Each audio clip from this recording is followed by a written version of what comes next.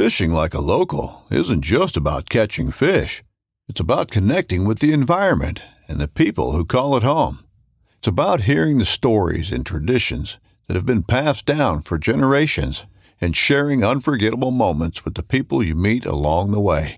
Fishing like a local is having an experience that stays with you forever. And with Fishing Booker, you can experience it too, no matter where you are. Discover your next adventure on Fishing Booker. This upcoming concert season will be all about the boots, and Tecovas is your stop for the best in Western style. Tecovas has seasonal and limited edition offerings this spring and summer, including men's and women's boots, apparel, hats, bags, and more. All Tecovas boots are made by hand in a time-honored tradition with timeless styles that are always on trend. And Tecovas has first wear comfort with little to no break-in period. It's hard to find this level of comfort paired with this level of style. Stop by your local Tecovas store, have a complimentary drink or two, that's WCB style, and shop new styles. The smell of fresh leather and friendly staff are at your service. Many stores even have leather custom branding to make your boots truly personalized. And with regular live music and events, there's no in-store experience like it. If you can't make it into a store, just visit tecovas.com. That's TECOVAS.com. They offer free shipping on all boots, as well as free returns and exchanges, and ship right to your door. Go to tecovas.com and find your new favorite pair of boots today.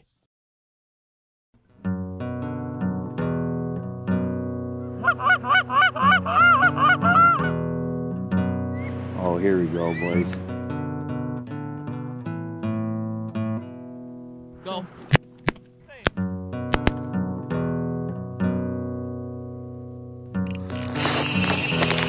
Ooh, I love that sound. This is a good one.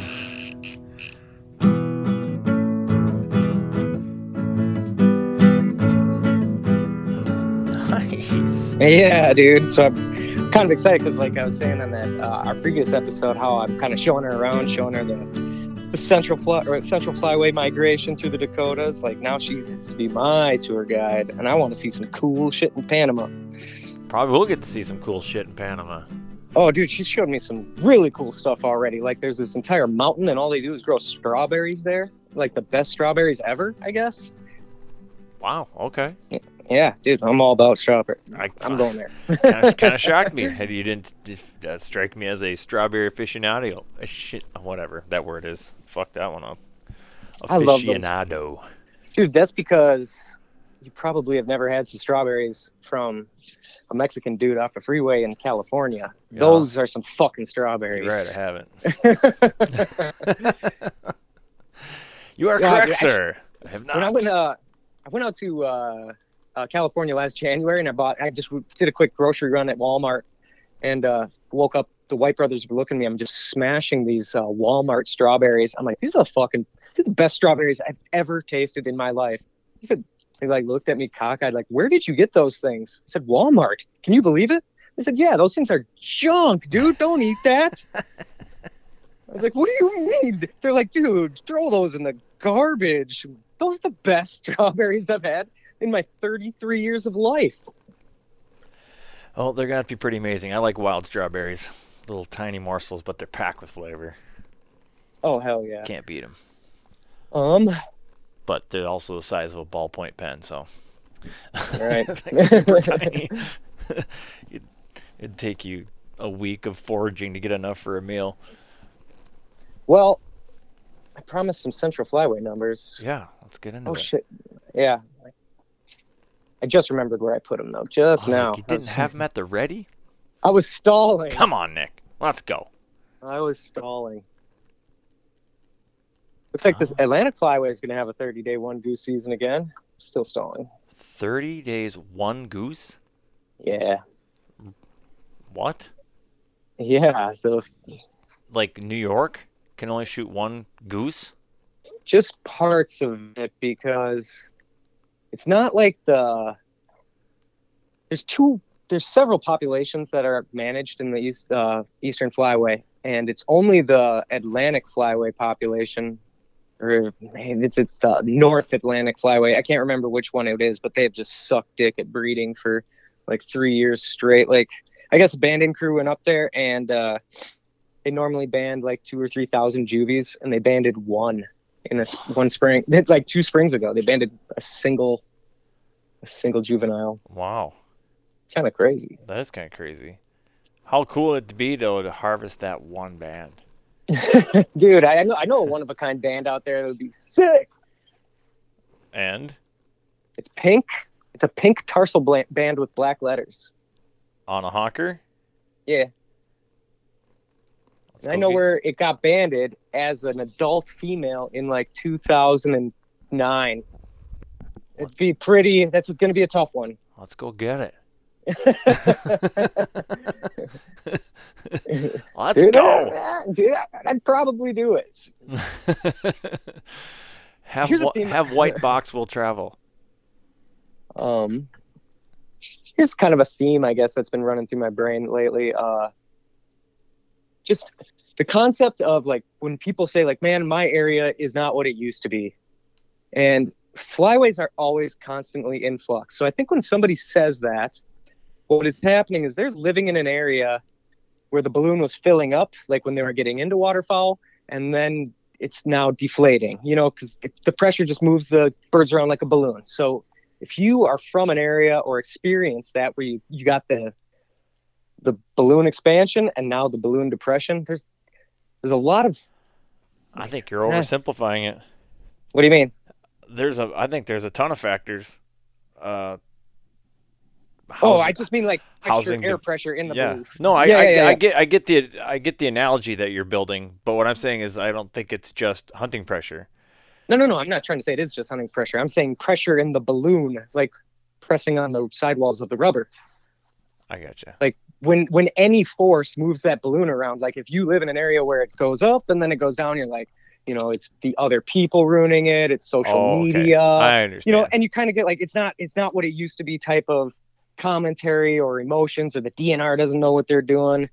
And it's happened to an area the area where my cabin's at, like that happened out there. I was there and enjoying every breath that got pushed into it. And it sucks when it starts fart noising the air. The other, yeah, and it does suck. And there's more hunters there, and there's more competition. You can't get on fields, and there's less birds. And the birds become a lot more intelligent. So, yeah, I just think there's a lot of factors. I mean, it can be hunting, it can be agriculture changes, it can be housing development that popped up in a field that used to be, all right. a typical nesting we're still not and at or where I was feeding going area. yet, though. Where I'm trying to go is like, why doesn't people do stuff about it? Like if there's one species of animal, we know that we can change its habits, its wintering, and its flyway routes. It's waterfowl. Like they are highly malleable. The flyway is always in flux. So I have just kind of some crazy ideas. I read how when Lac-qui-Parle WMA and the Goose Refuge, when that was a state park in 1958, they hired a dude to sit out there with I think 10 live geese, calling geese, and or there might have been decoys, because he used an amplified record player to play honks all night long, like especially on the migration events. On the year 1958, he successfully got 150 Canada geese to land in Lac-qui-Parle Lake. And then flash forward 40 years, and there was 300,000 geese there at one time. It's not that like that anymore. Right. But that all started with a dude getting shit-faced at night with his sweet, swanky state job of just flipping a record over on some goose honks every night, all night during the fall.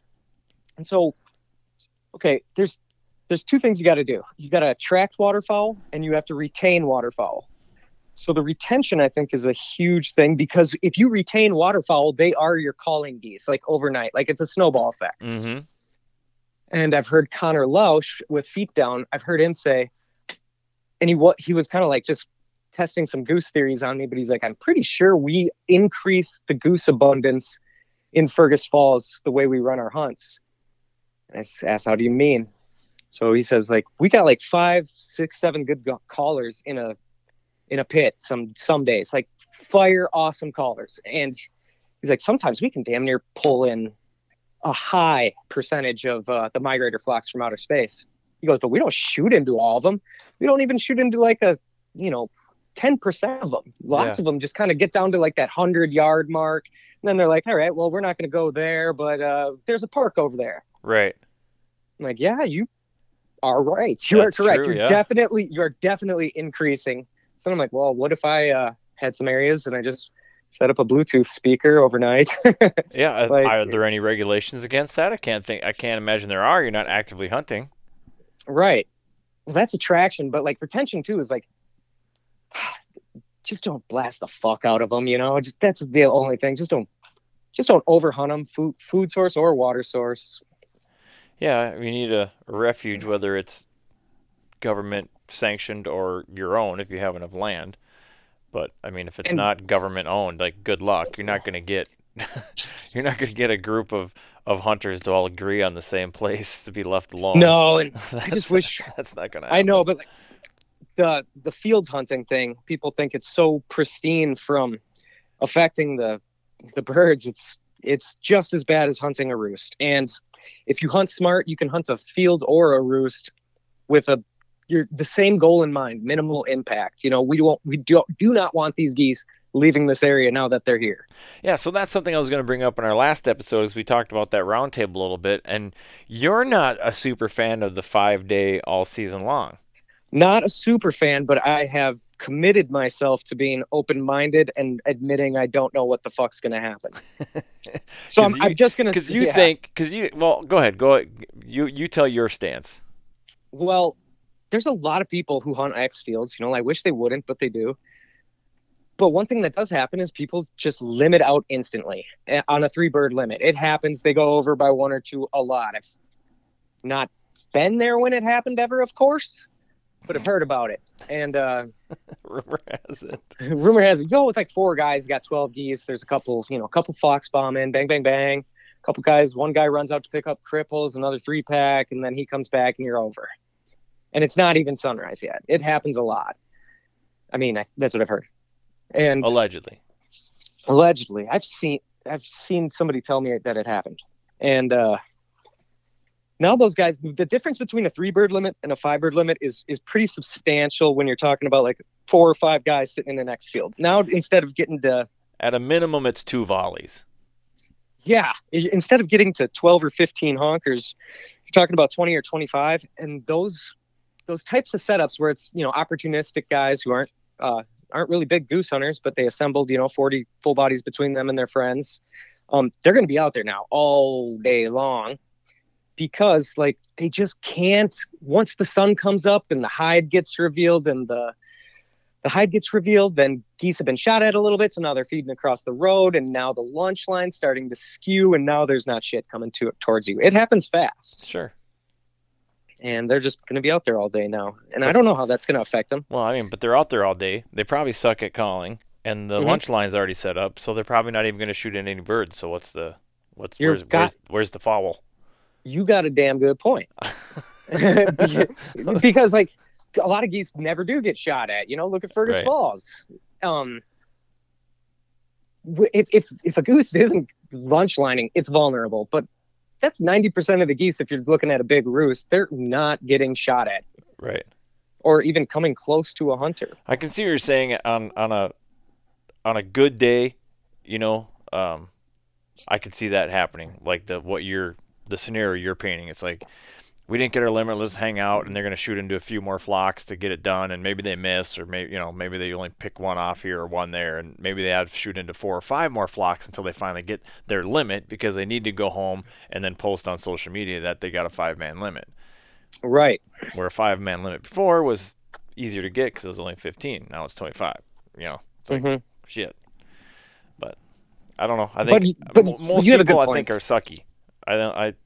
And I'll even throw myself into that ring. I didn't have a great season last year, so I don't even think if the season was. I didn't get that many limits last year at 3, so 5 ain't gonna help me out any. It's just that when the conditions are right, it's gonna make for a better day. That's very true. And for migrators, like a good migrator day in October would be just fun. But there's another thing that's working against the theory that it's going to be bad for goose hunting, and that's there could just be, we're just outnumbered so immensely by geese that I don't care how many, there's too many students for the teachers. Sure. Like there's 80,000 waterfowl hunters in Minnesota. How many geese from September 1 to January 1 make an appearance in Minnesota? Just put their toes across the border, whatever. It's a lot. It's a lot. How many out of that 80,000, not all of us are hunting 60 days or 100 days a season. Right. Or what do we get, 85 for honkers or whatever?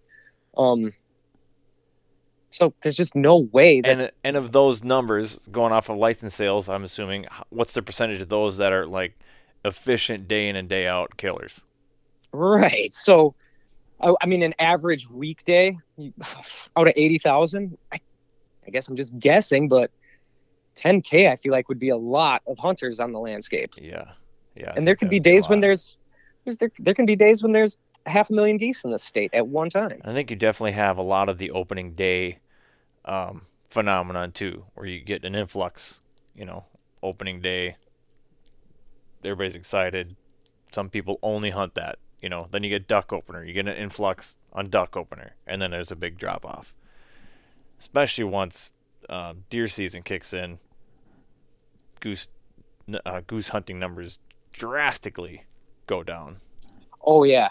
And like, I don't like it when they do the late season limits. Wisconsin had that on their survey too. I filled out the Wisconsin survey and they're like, what if we went to a 5-bird late season? I was like, I wrote to them. I said, that'll create another opening day and the quality really suffers. I don't know.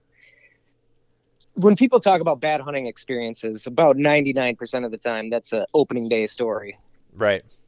Yeah, exactly. The circus at the boat ramp or whatever. Yeah. And I don't know. I've been to a lot of very, very popular hunting spots like on Monday, and it's like the world is mine. Right. Yeah. And like the Monday after opener, I hunted Pelican Lake the Monday after opener like a few years back. And I think there was boats like lined up for a mile and a half. Somebody counted like 170 trucks with trailers parked there. We showed up late. We were like the 5th truck there on Monday. Yeah. Yeah, it's just whatever. So jobs are a thing. So I teased the midwinter numbers for the Central Flyway on the last episode. Mm-hmm. We should go over some of this, man. It's interesting. Hit it. Okay, so pulled them up, and all those people that are down south saying how the ducks don't come there anymore are full of shit. Just some lazy, unscouting, unimaginative people down in the south. Does that even surprise you? No, it doesn't. Because, I mean, you go hunting, even up here in the north, you're hunting a random-ass day in a random-ass spot. You might not see a duck or goose, but it's not like geese don't come through the state. And if you go to the same place, we've been hunting here since 1965, well, cool. There's your problem. Yeah. Well, I mean, nature isn't static. It's constantly changing. So, like we already talked about earlier, whether it's the balloon analogy that you used or just the fact that nature is never the same one year to the next. Weather is different. Food availability is different. Nesting success is different. And you're expecting it to be the same because you limited out one time with Grandpappy in 1986 that you should limit out every single opening morning. And if not, there's some great atrocity has been committed against you. And the DNR has their head up their ass. It's their fault. Yeah. I love the DNR blaming. It's so stupid.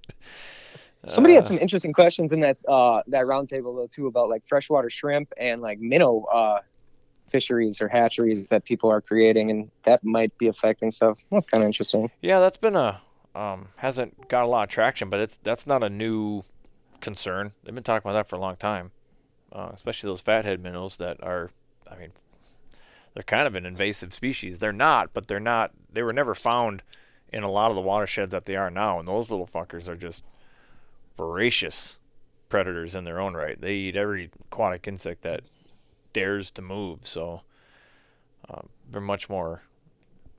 They do a damage on a freshwater shrimp. If a lake had them or a pond had them, and then you dump fathead minnows in there, you likely will not have them for long. Okay, so these Central Flyway results. these surveys are flown between like January 4th and January 12th every winter. Most states do them. Minnesota doesn't. Most are pretty tough to find online, but I do have the Central Flyways, and the Central Flyway is going to compose of everything a little west of us. So North Dakota, Montana, South Dakota, Wyoming, Colorado, Nebraska, Kansas, Oklahoma, New Mexico, and Texas. I think New Mexico, Wyoming, Colorado have a part of their state that's in the Pacific Flyway. Okay. They're actually split. So out of all those states in January, who's got the most mallards and how many? Trivia time with Nick J. Ooh. And what month? It's January 4th through the 12th. Colorado. Texas. By a lot. I thought you were throwing me a curveball. That one seems to make sense. It's the further south, but I meant Kansas, but I was kind of just omitting that in my brain. But no, Kansas has the most mallards, but Texas 244,000, Kansas 371. So it's Kansas by a lot, but wow. I built that up and did it wrong. Damn it. But close enough. Whatever. That 250,000 mallards in Texas thing just blew me away when I first saw it. I was like, what? Like, that's the only number I focused in on. I was like, no way. Well, Texas is like a country, too. Where in Texas? That's a good point.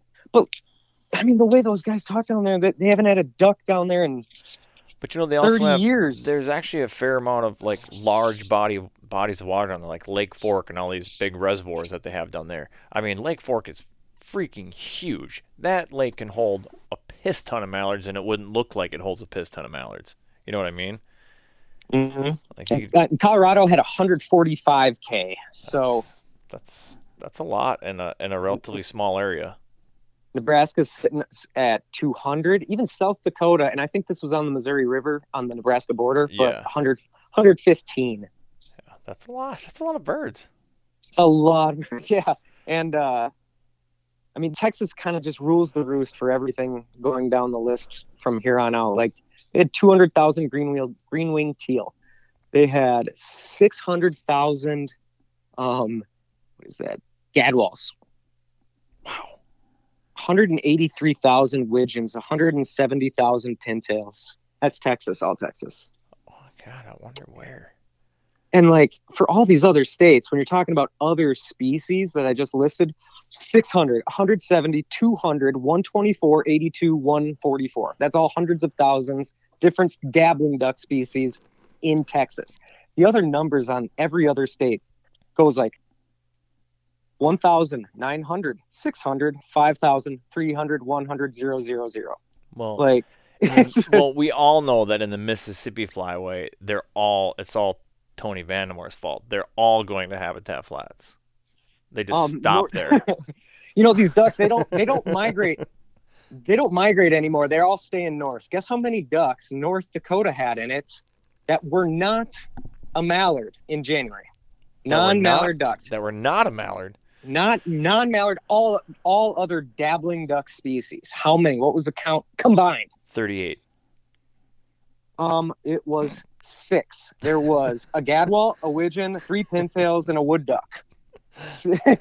These ducks, I just snap at people. I'm, no, you mean mallards. You mean mallards. Yeah, you mean mallards. And then diver numbers follow a similar trend. Texas. So this list, my numbers will rattle off like canvasback or redhead can, scalp, ringneck, goldeneye, bufflehead, ruddy. Texas goes 500, 7, 129, 123, 27, and 151. So it's just astronomical. So we should be going to Texas to duck hunt, apparently. Oh my God, dude! There's only a few other states that have any diving duck species that go into the thousands. Texas is huge, so it has the benefit of a large landmass to hold. You know what I mean? Like, I think you have to keep that in mind. And also, and some of these surveys, there's if you read through the survey, there's lots of great information about like why some numbers aren't the way they normally are, why some are skewed. Like, I think Oklahoma had some helicopter maintenance they were doing, or Nebraska had some roads flooded and they couldn't get to a couple areas. You know, there's always stuff like that happens during these surveys. They have to do them, has to be in this time period, and they get what they get. Right. And but when you look at the numbers they did get, they counted 3.5 million dabbling and diving ducks combined in the Central Flyway during the survey. So out of 3.5 million, 2.4 million were within Texas. That's pretty impressive. Mm-hmm. And there's some cool goose numbers in here too. Like Montana had the most Canada geese out of any state except Colorado. So Colorado had 273, Montana had 250. It's a lot of Canadas. That is. That's more than Kansas. Kansas had 208. And not that much water. So like, where are they? They must all be fairly concentrated. In Montana? Yeah. No, dude, they actually just they roost in mountains and they feed in the desert and don't ever go there. I sense sarcasm. I've done that, been there, done that. It's not what it used to be. Yeah. Well, guess what happens when birds get concentrated? Yeah. So do the hunters, and Right. they're not feeding in the mountains either. There's a limited amount of area you can walk. Right. There's a limited amount of doors to knock. There's a Right. unlimited amount of trucks circling that valley. There you go. That's a much better defense than they feed in the desert. Yeah.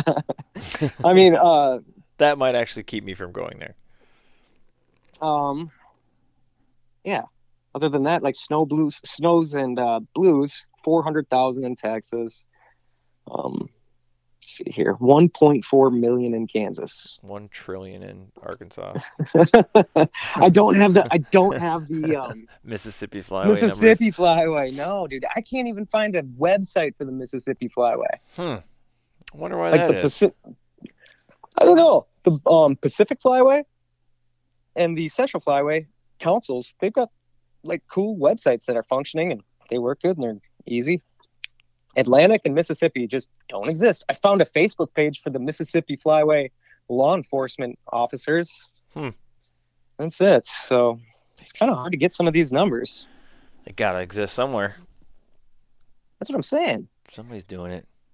And there's a bunch of other cool stuff in here too, like just historical data. I love looking at this stuff. You never know. You can see just the trends just pop right out at you, like that Montana shit. Like, like it's about every decade for the last 4 decades, they've stacked an extra 100,000 geese on themselves in January. Wow.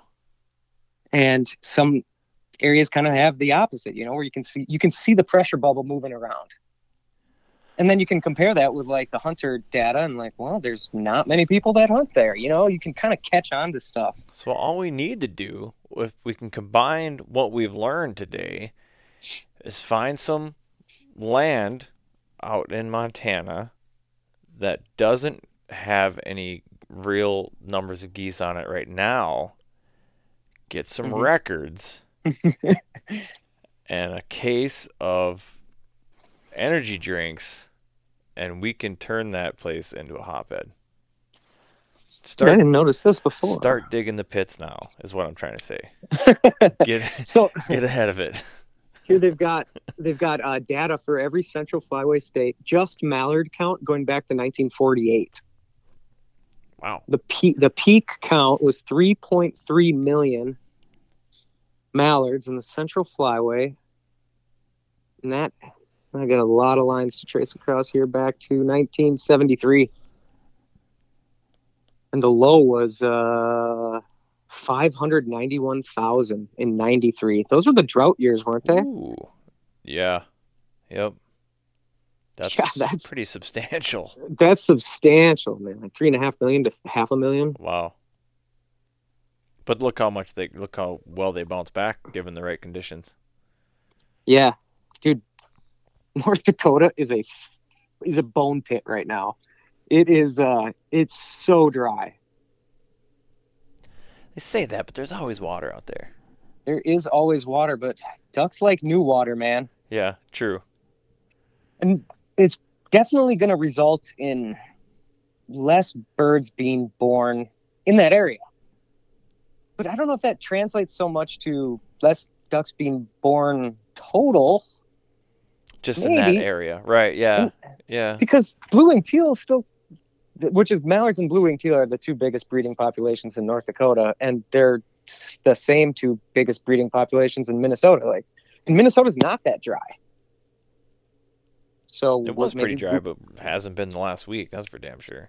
No, man. I was just looking at the updated like drought forecast and drought maps that NASA puts out, or I don't know. They're cooler than shit. I'd never found them before.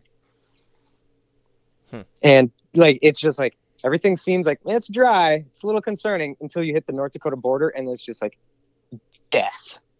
Both for surface water, and they somehow measure like very specifically too, like it's the moisture content in the soil. Okay. Yeah. So like our moisture content's a lot, and theirs was like 2%. Yikes. So like, I guess, like when it rains, it's just going to soak in like a sponge and not fill up any ponds. Yeah. And yeah, exactly. I'll probably almost have to like recharge the aquifers before it fills up ponds. Right. Well, maybe if every single farmer didn't find the most efficient way possible of getting rid of water as fast as possible, wouldn't be so bad. Flush that toilet into that lake.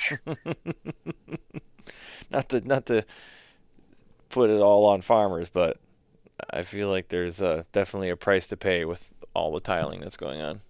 Yeah, but also like how much waterfowl, how much mallards and Canada geese, how many exist now because of farmers too. Right. I mean, maybe it is an even wash with the food availability, loss of nesting habitat. I don't know. That'd be an interesting. If you had two graphs, it'd be kind of interesting to put them side by side. So I heard Ira McCauley on the Big Honker podcast. He said something about shooting geese in Mexico. He just said it like real quick, nothing else. Like, yeah, we shot geese in Mexico once, blah blah blah blah blah. So I messaged him. I was like, dude, did you go down there to hunt geese in Mexico? Because that's my thing. I'm trying to do that. That's my thing. That's my jam. I'm trying to eat tacos, wear flip flops, shoot unlimited piles of geese anywhere I want to hunt, get in good with the narco lords, start a little import-export business. And did he give you info? What's that? Is he gonna give you? Did he give you info? No, they just shot him while they were duck hunting. But he thought my idea was pretty funny, I think. Well, you blew my mind that time we talked about snow geese in central Mexico. I was like, what? And I actually went through all their midwinter data too, like back to the 50s. And it's really sporadic, dude. Like you get down in those Mexico areas, like I don't know how the geese know it, but it's feast or famine wherever it thunderstorms the previous week. I think if you want to talk about hunting unpressured geese, you could have an epic snow goose day in Mexico, I'm pretty sure. Yeah, probably off of like a 400 bird feed. Right. You'd probably kill every last one of them. They would just keep coming back. Well, did you hear that interview with Lee about going to Nunavut?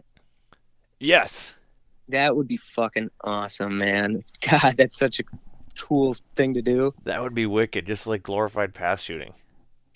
Yeah, I was actually surprised that they didn't attempt to really. It sounded like they weren't attempting to decoy ever.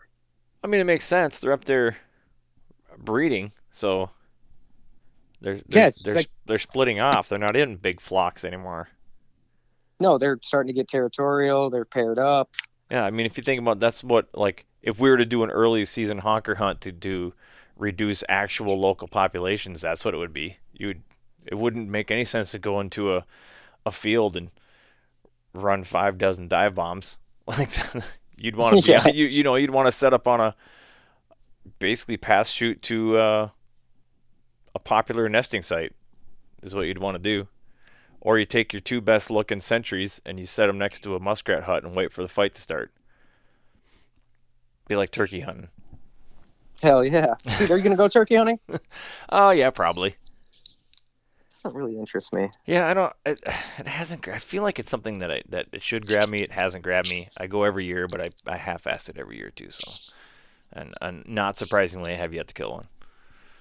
Oh, really? Well, I just don't put that much effort into it, and I don't use a gun. If I brought a shotgun, I'd be successful more than I'm not. So that's kind of, I like the challenge of it, so that's why I use my bow for that very reason.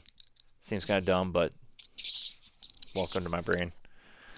Yeah, welcome to mine, buddy. I mean, it's just, you know what I mean? It's like, it kind of proves my point that the times I go out and I'm like, well, if I had a shotgun, that'd be a dead deer or a dead turkey. It's like, is why I don't bring shotgun, because it's really not that hard. Dude, they're crazy this time of year, man. Like, trying to fight cars. There's some up on 694 yesterday when I was right around 694 in the Mississippi River. And heading over to Brooklyn Center to go over to the FedEx store. That was not a good idea yesterday. No. It was getting close to dark too. I'm like, did it get bad yesterday? Yeah, I actually didn't. I didn't watch the news or whatever. Me either. I guess it's bad. There's an alert like around Champlin, police department alert. Like, it's basically like a forecast, except there's a 85% chance of protests in the next 3 days or whatever. It was like, oh yeah, it's like, what the hell? This is a weather forecast or a news flash? I don't know. But I tried to stop at a store this morning in Spring Lake Park at like 5:15 this morning, and it was locked. Like, this is a 24-hour store, and they're like opening at 6 a.m. tomorrow. I was like, oh, what the fuck, man, dude? We're miles away from it. And I was pulling out, and some other guy had the same reaction I did, like, oh fuck. I rolled and it's like snowing sideways, like it's nasty out. And I rolled my window down and I hollered at the dude, and I was like, hey dude, you better get your ass to somewhere safe. There's riders everywhere. He was like probably like 50. I don't know. Like, he just laughed. God. I know. I thought, like, had nothing going on today. I was like, maybe I'll actually drive down and we'll do an in-person one for once. And I'm like, actually, probably shouldn't do that, I guess, right now. Dude, how mad do you think like the governor or whatever was when some kid got blasted during the fucking Chauvin trial? Oh, like, I know. Can we just not kill anybody just this week, please? Can we just let them get away with everything? Dude, if you think you have a bad day at work, like, fuck, I don't care what party he's in. That's not going to be a good day at I know. work. He's like, you've got to be kidding me. All right, well, this is going to be awful, and I'm not getting reelected to this sweet job I got that I don't have to do shit at. Yeah, I'm pretty sure that was the case anyways, but, I don't really follow it that close. Yeah, I don't really either, but it's pretty typical politics. I know there's people out that love them, people that hate them, and there's like no in between. And I've got my own theories on politics. Like, you know what party benefits, in my opinion, without any data, but what party benefits when like the liberals start trying to take guns away? Like, who gets the most donations when it starts to become like a firestorm? I see what you're saying. Yeah, you're probably it's both right. of them. Yeah, it's for both sides. They get the donations just skyrocket. So if I was a politician, I'd be like, why would we try to pass any regulation on this? How about this, Democrats, Republicans? We're going to shake hands. We're just going to bring this up every 3 years and pull out the money rakes for both sides. Like, right. Like, what? Do you like being on the phone all day either? Like, I don't. I'm not trying to beg people for money all day. Right. This just does it for us. All we got to do is threaten to take their guns. Take their guns and we all win. Yeah. Well, there might be some truth to that. Who knows? But it's kind of like, when Obama was in office and he won like gun salesman of the year 8 years straight. Oh, they haven't slowed down either. No, as soon as someone says anything about gun, common sense gun laws, quick, everybody to the gun store. Like, get them while they're hot.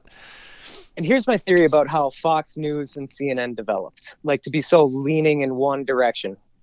If me and you have our duck call company, we want to make more money, like, let's advertise this shit. Let's get more duck calls out in the world, and do what we can to sell more.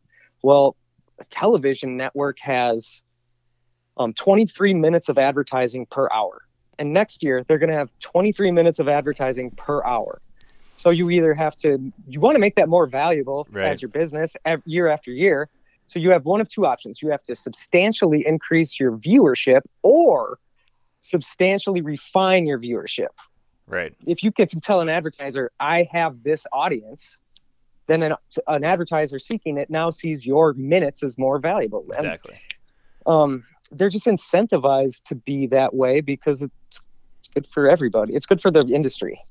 Yep, I agree. I agree 100%. I think you're exactly right. Let's never talk about politics again. All right. Yeah, that was that was like my version of the fish for you. right. Like fish stories, like where I'm just like, stop talking, please. You want to talk about trolling? No, me either. No, let's not. Let's talk about aerial. Either. Let's talk about aerial surveys. You have any more fun numbers? No, I don't, man. I just was searching for the Mississippi Flyway. Did you secure that that Boss sponsorship while you were down there? I think so. Did you get a check? By the way, Not yet. just let's take a quick break and remind everybody that this podcast is sponsored by Boss Ammunition. Stop being a cheap motherfucker and buy some Boss. I gotta tell you, when I was listening to it, I'm like, God, I'm gonna have to go buy some again. What I'm thinking is maybe I need a different choke. Yeah, or just pellet count. Just pay attention to your pellet count and like what. And Lee even was. He jumped up to show me a pattern he had done the day before. He goes, "What do you think of this pattern?" I'm like, "It looks good." And he's like, "For 40 yards?" And I was like, "Oh no, like for 20 yards, yeah, it's good and covered up." He's like, 40 yards is way too tight. Like he's got a good like, hey, what distance are we shooting at? How do we put 15 pellets into a bird at that distance and cover as much space as possible? You know, like Right. tight chokes create cripples. Like people are not making the good, like a lot of decoy hunters should not be using extended range pattern masters. Yeah, I mean, that's what I have. I mean, and I'll be the first to admit I'm lazy. Like, I never take it out. It stays in whether I'm hunting teal or I'm hunting snow geese. And you're going to have a consequence. I'm not hating on you. You're just going to have a consequence of that. Right. And that's going to be less birds killed and more cripples being searched for. And maybe it's one. Maybe it's two. Right. I don't know. But it's not. It's more than zero. Right. Not the other way around. Well, and I'm more thinking, like, it's just like I said, if you're trying to put honkers at your boot bags, why do you need the extended range choke? You shouldn't be using it at all. You should be trying to get a nice even pellet distribution across a 40-inch circle at the distance you shoot. It just sucks because that means I'm going to have to get like 3 chokes. So much work. I switch out chokes pretty regularly during the season, but pretty much just between one of two. I stick to the stock improved cylinder and stock modified, which I always felt ran a little tight for Benelli's. Like a modified seems more like an improved modified. And they're improved modified and they're full. Both have no steel shot stamped on them. Oh, really? Mm-hmm.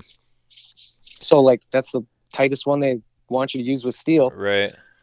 So yeah, it kind of makes sense that it shoots a little tight. Yeah, I mean maybe it's time. Boss doesn't make chokes, right? They don't. They No. haven't gotten into that. Be kind of cool. No, but be kind of cool if they did. I'm trying to make ammo, man. I want to reload my own. Oof. Get some 410s going, man. Like I got a bunch. Dude, talking about reducing the impact on birds, man. When birds hear fucking thunderstorms, they know what's up. Sure. Well, I mean, 410 still makes a bang. It does, but man, a lot less. Yeah, but I mean, at 15 yards, you think it matters? No. Like, but other birds in the area, like just that, boom, those 10-man volleys of ported choke, 12 gauge 3.5 shells. So They're ridiculous. You think that's affecting a flock of geese 3 fields over? Yep. They know you're there. They're aware of you on the landscape now. They know they got to come out of the refuge and hold that steering wheel tight, mind their P's and Q's, and be like, all right, there's assholes out there trying to kill us. Must be September 1st. I think they can pick up on a lot of non-hunting cues, like trucks circling them. I think they pick up even like a couple trucks watching them the night before. It's almost like you can feel them, like they're like the tension in the air. Yeah, they're almost like looking over at you and they're talking to each other. Like, y'all see these motherfuckers sitting on the hill, right, with the binoculars? Like, shit, here we go again. They're not maybe aware hunting is going on, but they're aware they should maybe start keeping an eye out. Yeah. Maybe I'm they got a brain the size of a pencil eraser. Right. But they seem to be pretty damn good at avoiding us. Maybe giving them a little more credit than they deserve, but I don't or maybe know, you're man. not. Or maybe you're not giving them enough. Or maybe I'm Dude, not it's- giving them enough. Bird retention will set you up for a great season. The less times you can expose birds to hunting, gunfire, human presence, anything is going to be a net gain for you and the entire region. Let's swing back to that, because I got one more point I want to make on that. Okay. Like the attracting waterfowl part to your area. And I was like, hey, we can affect this. Like, there's species we can affect their populations. That's waterfowl. People need to bait. We need baiting to come around, dude. We need people baiting all summer long, man. Like, why can't you, a few other groups of hunter You dudes, can. and you can just clean that shit up 10 days before the You season. you just gotta have 10 days of no bait. That's all. Yeah, last year you guys had 400 honkers in this general, 10-mile radius. Now you got 1,000, and you didn't break any laws. Like, that's a no-brainer. But people I are think- like, no, social media is ruining everything. I think the speakers are the way to go. the speakers at night. There's no pretty harmless. regulation. You can run that right up till season. 1 minute before season opens, shut the speaker off. You're not breaking Yeah. any laws. I think you could run it right up until you load your shotgun, probably. Probably. I wouldn't push it. I think 11:59 the night before is probably good enough. They're in the area now. Is that what you would consider a gray area? No. I don't. Show me one bit of regulation that says in June I can't play music for wild birds. Show me one bit of regulation that's a gray area. I mean, you know what I mean? Like, what's gray about it? Nothing. There's no gray regulations at all. I can't find any. That's You can't hunt using electric amplified bird calls. yeah, but I'm not hunting. Not hunting. We're just attracting birds. Why to would this I be area. hunting? The season isn't even open yet. That's how fucking Lacaparo got started. All right. Exactly. I'm learning from my ancestors. That's right. I think if you had access to like a gravel pit or something, like, it'd be a really kick-ass experiment to do. Like, if you knew how many birds were in your general area Yes. every summer, and then all of a sudden, like, let's bait this and a couple other nearby ponds all of June, July, August, and see what happens. Like, that'd be an awesome experiment. I want to do the sound one. I want to do the e-collar experiment. I want to do the baits. Just run that sound and see if you got a farm pond or whatever that you know what it's been holding year in and year out. It gets Oh, dude, geese, there's- but nothing crazy. And then you run an e-collar for a week and that thing just blackens out. I would say you got a pretty strong argument. And not only is there regulations that you can't hunt over baits in the United States, but you can't hunt near live decoys or farm ducks and geese either. If you are hunting, you have to put the farm ducks and geese into an enclosure where they can't be seen or heard. Yeah. I Yeah, guess. so they don't make those laws for nothing. Like, sound and sight attracts other birds to the area. Like, What is the wording? Does it say waterfowl or ducks and geese? Can I use chickens? Because what if I just release like 1,000 chickens, white chickens, into a field during spring snow goose season? I don't know what that would do for you, but I still think you should do the white box. Should I do, like, this year I kind of did the whole like Dave Smith decoy small spread all season long. Should I just do white box all season long next year and just every hunt? Why not? Refuse to go on any hunt that's not in a white box. Hey, you want to hunt? We got a good traffic field tomorrow, Nick J. Want to go? Like, Is there a white box? I don't know. Yeah, I'll bring my white box along. Like, well, no, actually, we're going to set up some A-frames, and you're insane. I'm out. I won't. I'm not coming. Why not? Try it. Try it early season when everything's green. Throw a white box out there. See what happens. It'd be interesting. You double dog dare me? I do double dog dare you. I triple dog dare you.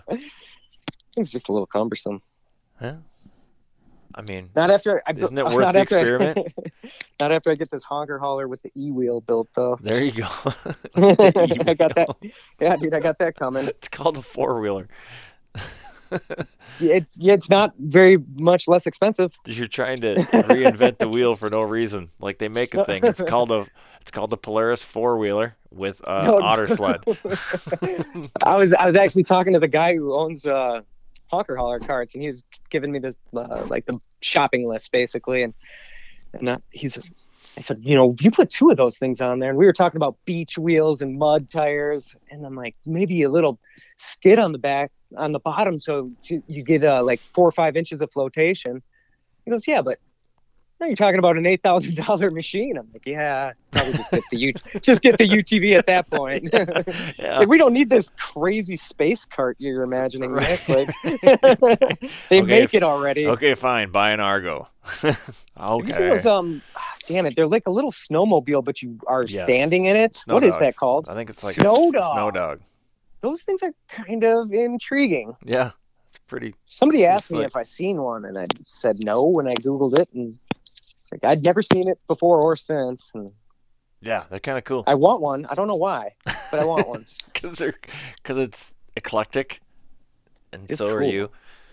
Yeah. Hey, thanks. Well, It's a positive thing. It's a good thing. should we call her a night? Yeah, I think so. I think we've done good, kid. We'll get some structure, and also we should definitely remember to thank Boss Ammunition for sponsoring this show. Thanks, boss. I think. It's data, not your opinion, man. Boss is better. Go get some. a dollar It's 80 a round. It's data, not your opinion. I will say this though, that I think there is definitely something to be said as far as like if people kept good numbers, like good logs, like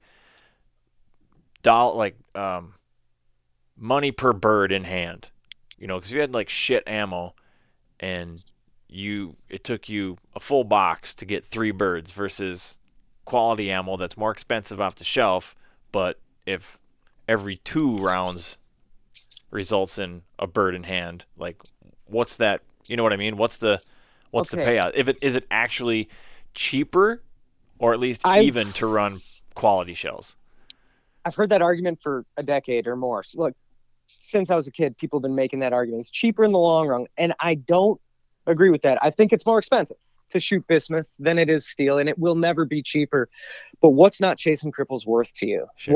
What's being in the blind for every flock worth to you? What's feeling like you didn't just lose a bunch of birds to the cattails and the coyotes worth to you? Like that has a value, and that value to me is like, dude, I hate cripples.